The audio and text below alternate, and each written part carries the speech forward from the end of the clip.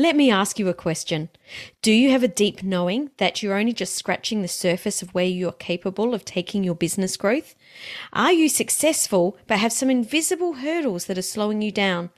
Business growth comes from creating and implementing strategies and frameworks, but strategies and frameworks on their own will not take you to the level I know you desire and are capable of. Living in alignment with your unique human design will help you to attract the abundance you are ready for. And I've just created a free guide to help you understand your unique human design blueprint. It's called the Human Design Advantage, and you can get your copy over at SamanthaRiley.global/advantage. You're listening to the Thought Leaders Business Lab, episode 39. And today we're going to be uncovering the mystical land of SEO. So stay tuned. Hi, I'm Samantha Riley, and I work with thought leaders and experts to help them double their income, their freedom, and their impact to create a business and a life they love. From my business background of 25 years, I've learned there are 3 key areas to growing a successful business: your mindset, your talents, and the people you surround yourself with. Here in the Business Lab, we'll interview successful entrepreneurs and deep dive to discover the exact strategies that they have used to build their business so that you can experiment and implement these strategies in your business too. Welcome to the Thought Leaders Business Lab.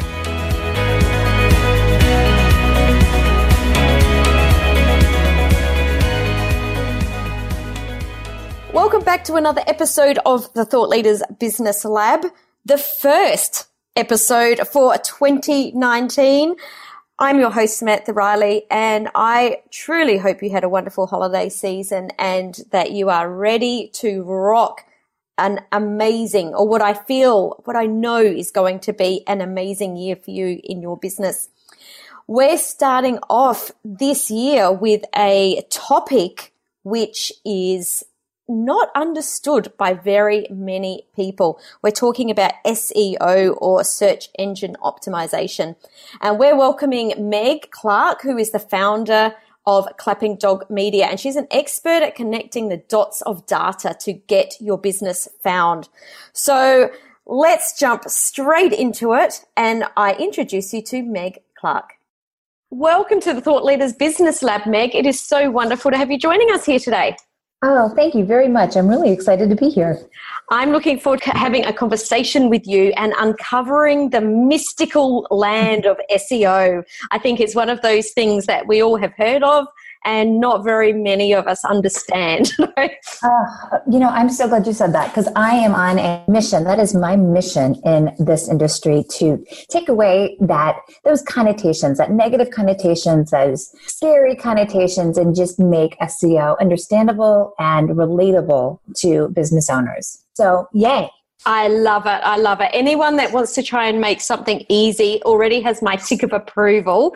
So we're talking about SEO, which for the uninitiated is a search engine optimization. Tell us just a little bit, Meg, about how you got to be here. Before we dive into the rabbit hole, how did you get to be an SEO expert? Well, I started out my career as a designer. I was a graphic designer and a web designer. I worked at agencies here in the United States. And then once my husband and I had children, I came home and was working from home. And, I loved design. I did branding design and web design. And I had this one project in particular that was really the turning point for me.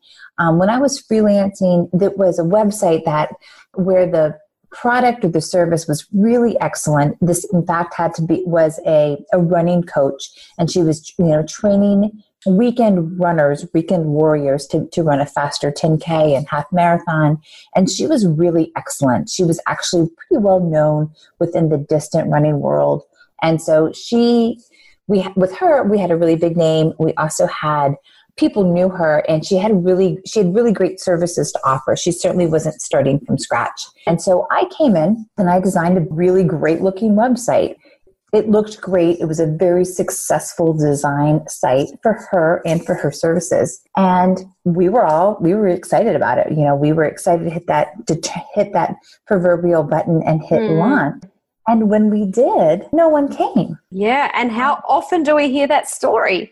Right. And I was really perplexed, and she really needed this to work. She was in just a position in life where she really needed it to work, the side hustle. And I really liked her. I really, felt for her as a person, and I really wanted it to work. And so we were really perplexed because she had a great name and great services and beautiful design, but yet she had no traffic. And it was her site in particular that caused me to dig into SEO, why people come to your site, how do you get them to come to your site, how do you track them? I went down that rabbit hole of understanding analytics and traffic and how search works. And I used her site as an experiment and, tried a bunch of stuff, got penalized a couple of times, but was able to fix it. And I am happy to say that she is running a super successful business right now. She has a lot of really wonderful runners under her belt. And the site is actually still up, even though we're going on 5 to 6 years now. Yay, I love a good success story. And I love it that, that you were doing something and you saw a problem in something else. And I think as entrepreneurs, that's something that a lot of us do, and that's how we got to where we are. It's not usually a straight line from A to B. It's working and doing something and seeing a different problem. And inherently, we want to fix things. We want to make things better, and that's how we end up where we are. So I love that story. So SEO, can you explain to us in layman's terms what it actually is? I think that's a really great place to start. Absolutely. So I define search engine optimization as a series of little tips and techniques that you can do on your website so that you can be more recognizable by search engines. Mm-hmm. So it's the way that you write your content, the way you set up your pages, the way you do your business so that Google and users can easily crawl and read your site and quickly figure out who and what you're all about. Perfect. Nice and easy. So I guess my first question is, at what stage of business should we be paying attention to SEO? Are we playing the short game or the long game here? That's a great question. SEO is certainly long-term. There's nothing that you can do within your SEO strategy or plan that's going to turn changes overnight. This is really my advice to business owners who are out there going, yikes, I've not thought about SEO. When and how should we implement it? One of my biggest recommendations in terms of timing is that, like that old Chinese proverb about when you should plant a tree. You should probably have started 20 years ago, but the next best time is tomorrow or today, Yeah. But in reality, when we're all kind of starting our business and we're scrapping things together and we're trying to get clients, I think a really great time to start working with an SEO is maybe 1 or 2 years after you've started, after you've built up an archive of content and blog posts, news articles, podcasts, things that we can kind of sink our teeth in, so to speak, in terms of keywords.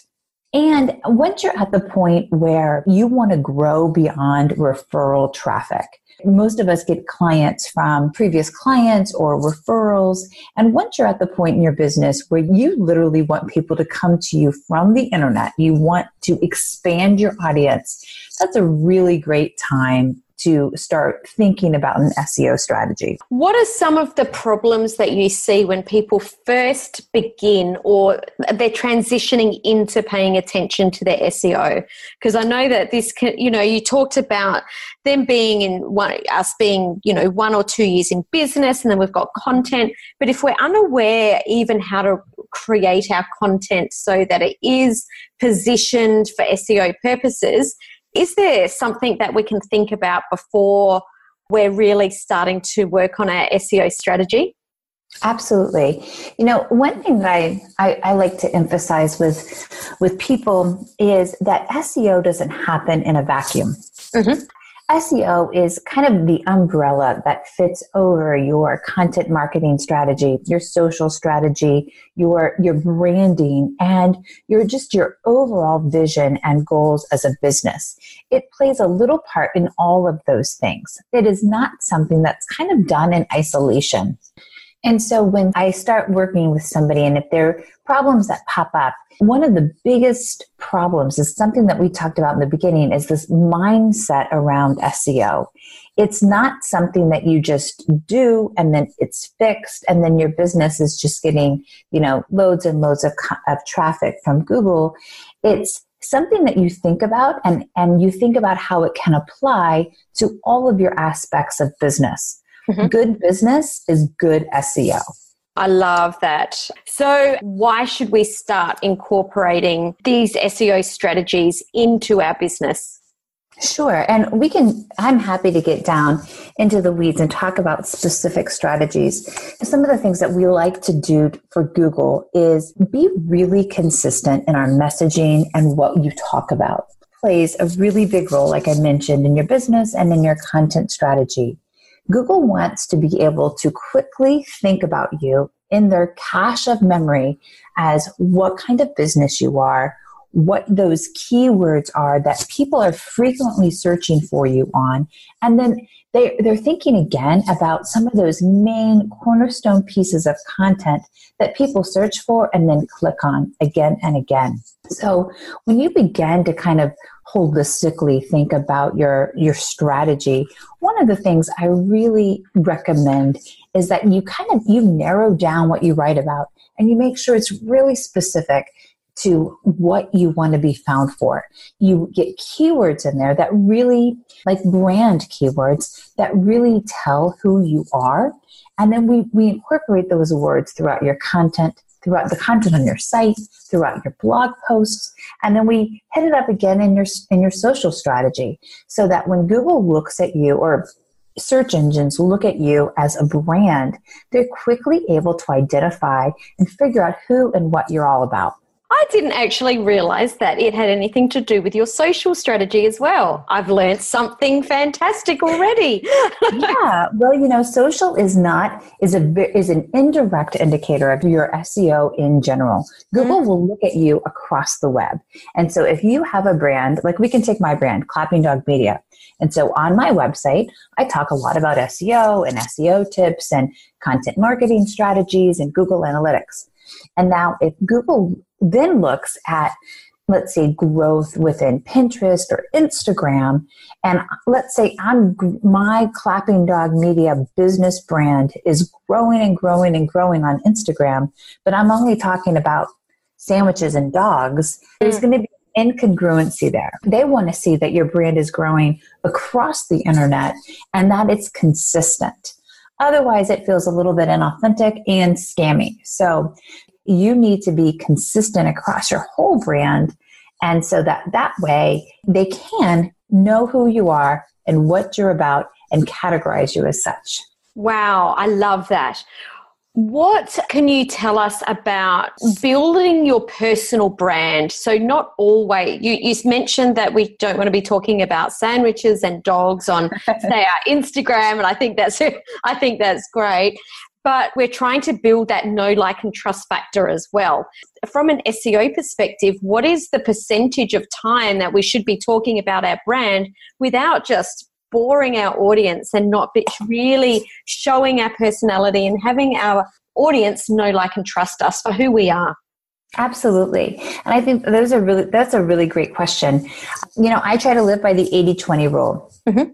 So that I definitely post pictures of my family. There's the dog is in my name, so I definitely have some pictures of my dog in my Instagram. But then what I like to do, especially in terms of social, and this is a little bit different than my content marketing strategy, but in terms of social, I have 5 things that I typically write about. Mm-hmm. They are SEO tips, SEO strategy. I do quotes. I talk about health and wellness because that's something that's important to me. And then I talk about my family. Now, the majority of the time I do SEO tips and case studies and statistics related SEO. But, maybe once a week I'll do a picture of the family or something about a health and wellness, something that I might be into at that time. I love that.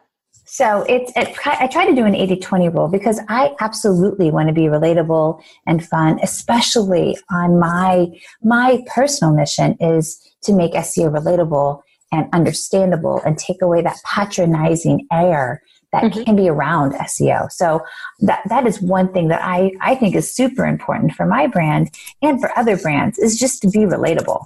Totally. Absolutely. Because people connect with us as people before they even connect with us as business owners. You know, they want to know that the person that they're doing business with aligns with their values, is, you know, the kind of people that they want to hang around. So I think that that's a really great tip there. So what factors can you give us that is going to help us be found and also to attract customers? I mean, the very first thing I heard was that we need to be super clear with our message. And I guess I just wanted to touch on that in a different way. That's what I was picking up, that if we're not very clear on our message and who our target market is, obviously people aren't going to be able to find us. What other tips can you give us to have us be found and attract the right people?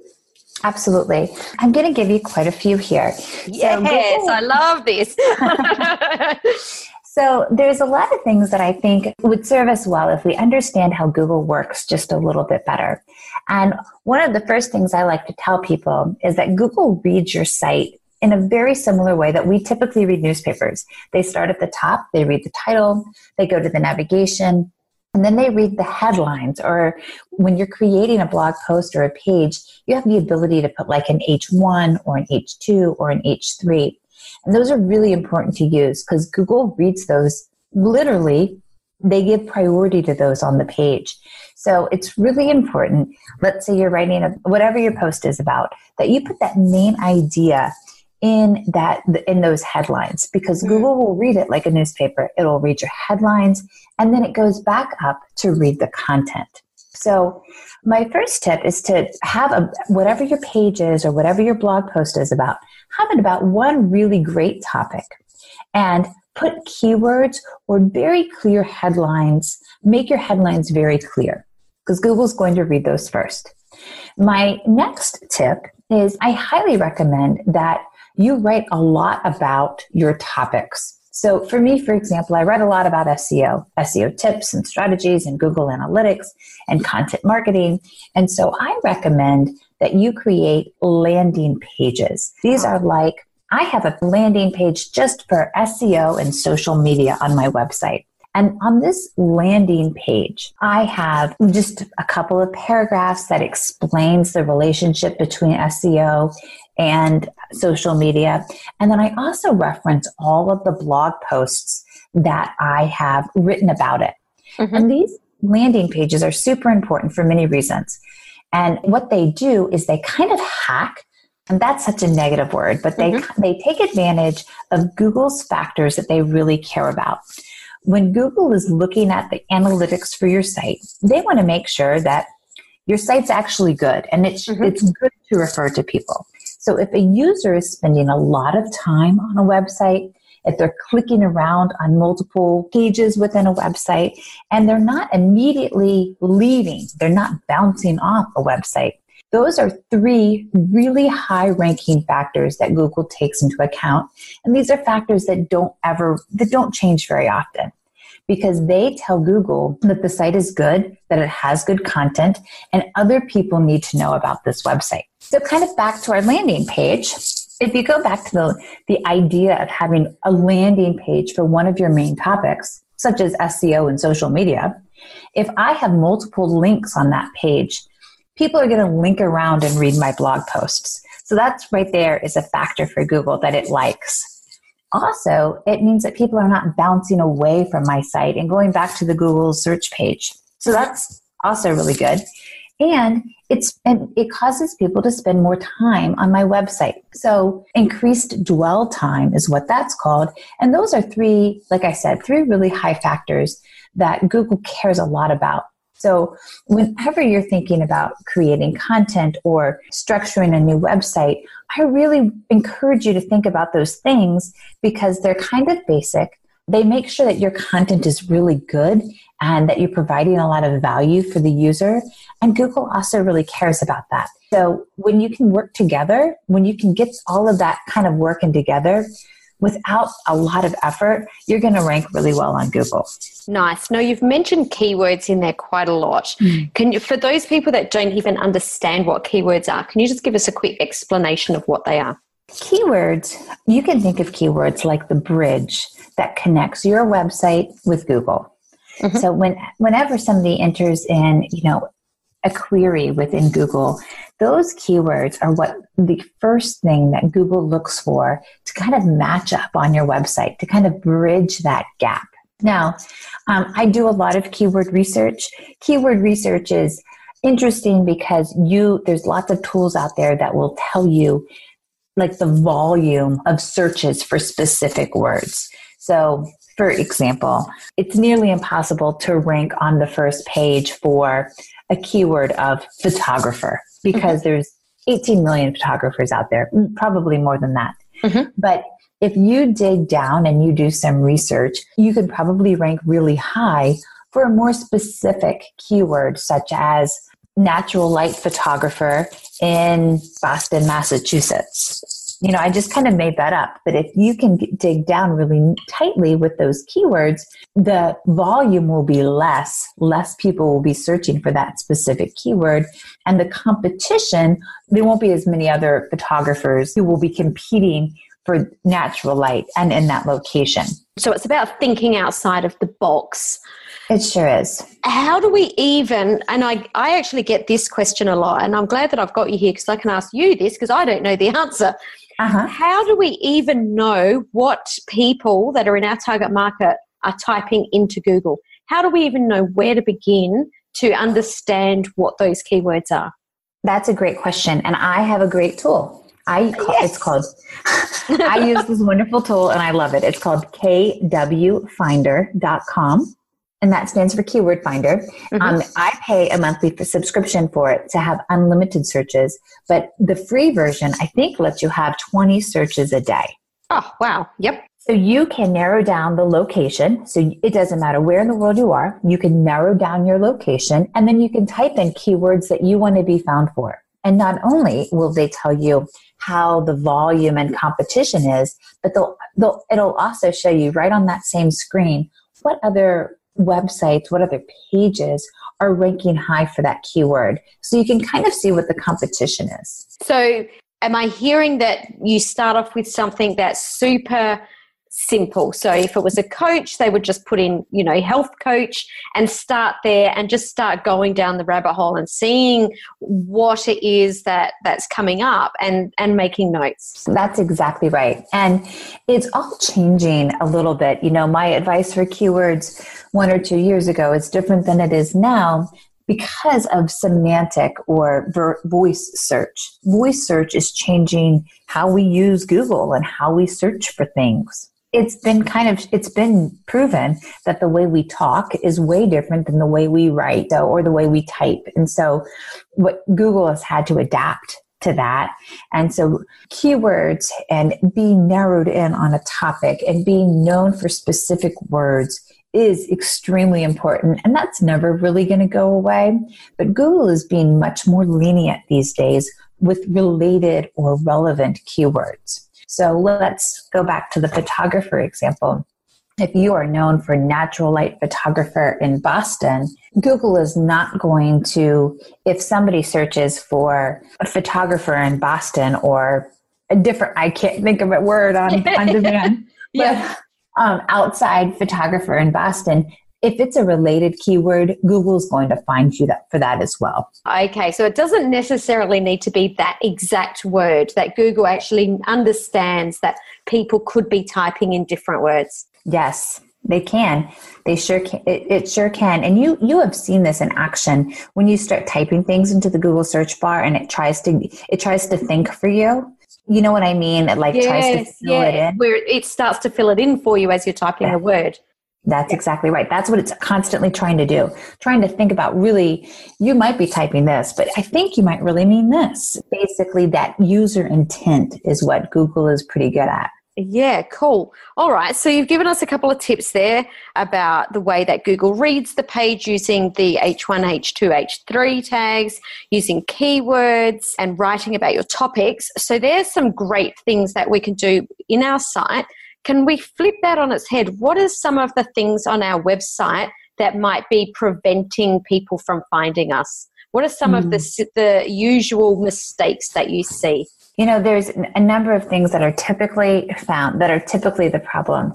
One of the first things that I always look for is the presence of a site map.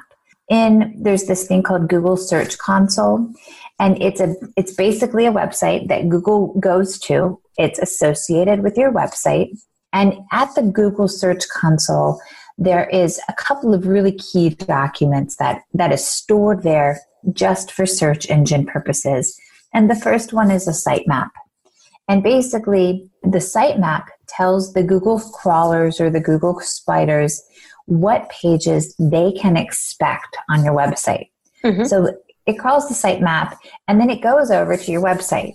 Now, if they match up, everything is wonderful, and you have authority, and they trust you. But if on your sitemap you have, say, 12 pages, but on your actual site you have 175 pages, there's a little bit of a discrepancy there, and Google doesn't know which one to trust more. So they need to match up. They need to be talking to each other. And your sitemap is one area where there's typically things that are not done properly, that could be fixed, and that we need to kind of hook those up.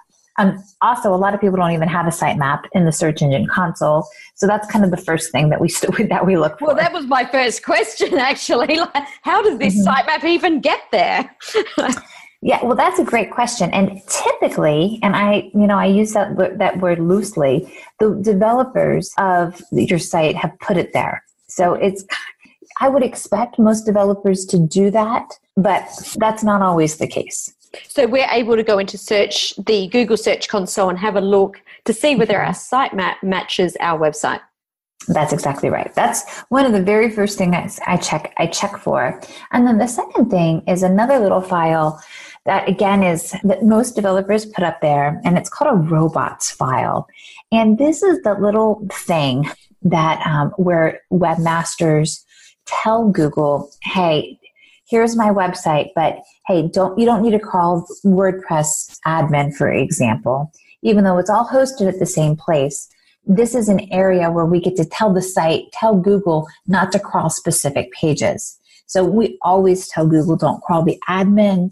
Also, if you have a membership site, lots of times there's pages behind some sort of paywall. So that's where you go and you tell Google, hey, don't crawl these pages either, because they are, permission based. And so that is another thing that sometimes is not uploaded in the Search Console that really does help Google out, gives your site more authority. And frankly, it takes time away. Well, when you don't have those, that takes time away that Google has allotted for searching and crawling your site. It has to kind of figure out what's what. You've taken time away from actually crawling the good pages on your site that is filled with those rich keywords. Yeah. Is there a problem with putting too many keywords in our site or in our content? Well, my answer is no. I mean, you want to be found for as many words as possible. So, it is not uncommon for some of my clients to be found for 10,000, 20,000 plus keywords. Mm-hmm. And that's great, because the more keywords that you are found for, the more opportunity you're going to have for organic traffic. The more opportunity you're going to have to be found.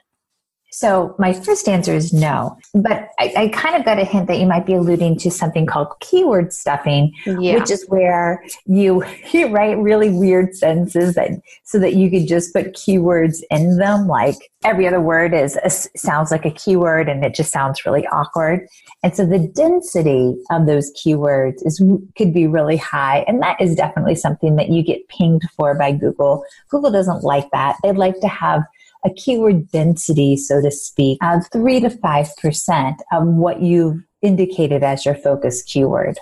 I love that. You've given us a lot of examples and a lot of tips on how we can really optimize our websites. What is the one thing that you want to leave us with in regards to this? For anyone that's heard this episode and they've got all of these fantastic tips and techniques that you've shared with us today, what's the one thing that you want to leave them with on this topic? The one thing that I want to empower your listeners with is that SEO does not have to be overwhelming or scary, and you can own the power behind this Google search. There's 4 billion people searching a day on Google. So your audience, your paying audience, is on it.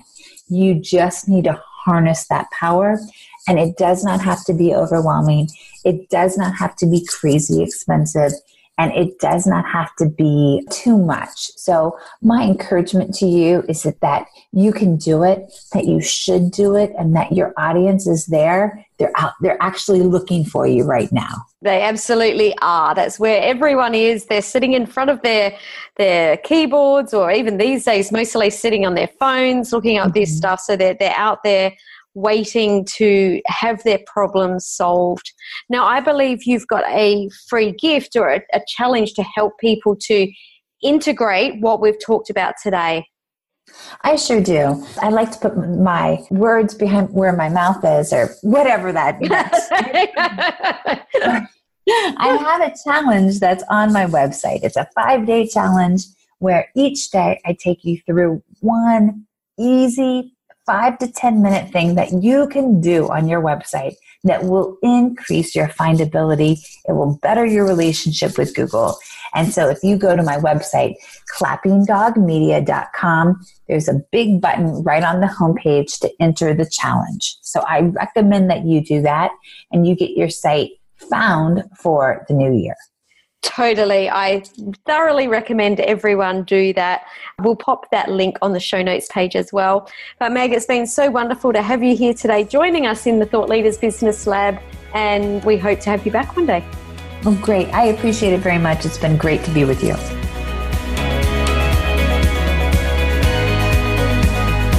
Do you want to grow and scale your business so you can make an even bigger impact? One of the reasons I've been able to achieve the success I have over the years can be attributed to one simple factor: surrounding myself with like-minded people. People who think big like me, who have a desire for growth, and who understand the challenges we face when growing and scaling a business. That's why I've created a free community especially for thought leaders and experts just like you, and I'd love you to join us. Just request access to my free Facebook group at Thought Leaders Inner Circle. If you enjoyed today's episode, I would love you to share this on your favourite social account. Just head to samanthariley.global/podcast, click on your favourite episode, and you'll see the buttons right there to share the love. And as this show is new, I would love you to leave a 5-star rating and a review on iTunes. See you next time in the Thought Leaders Business Lab.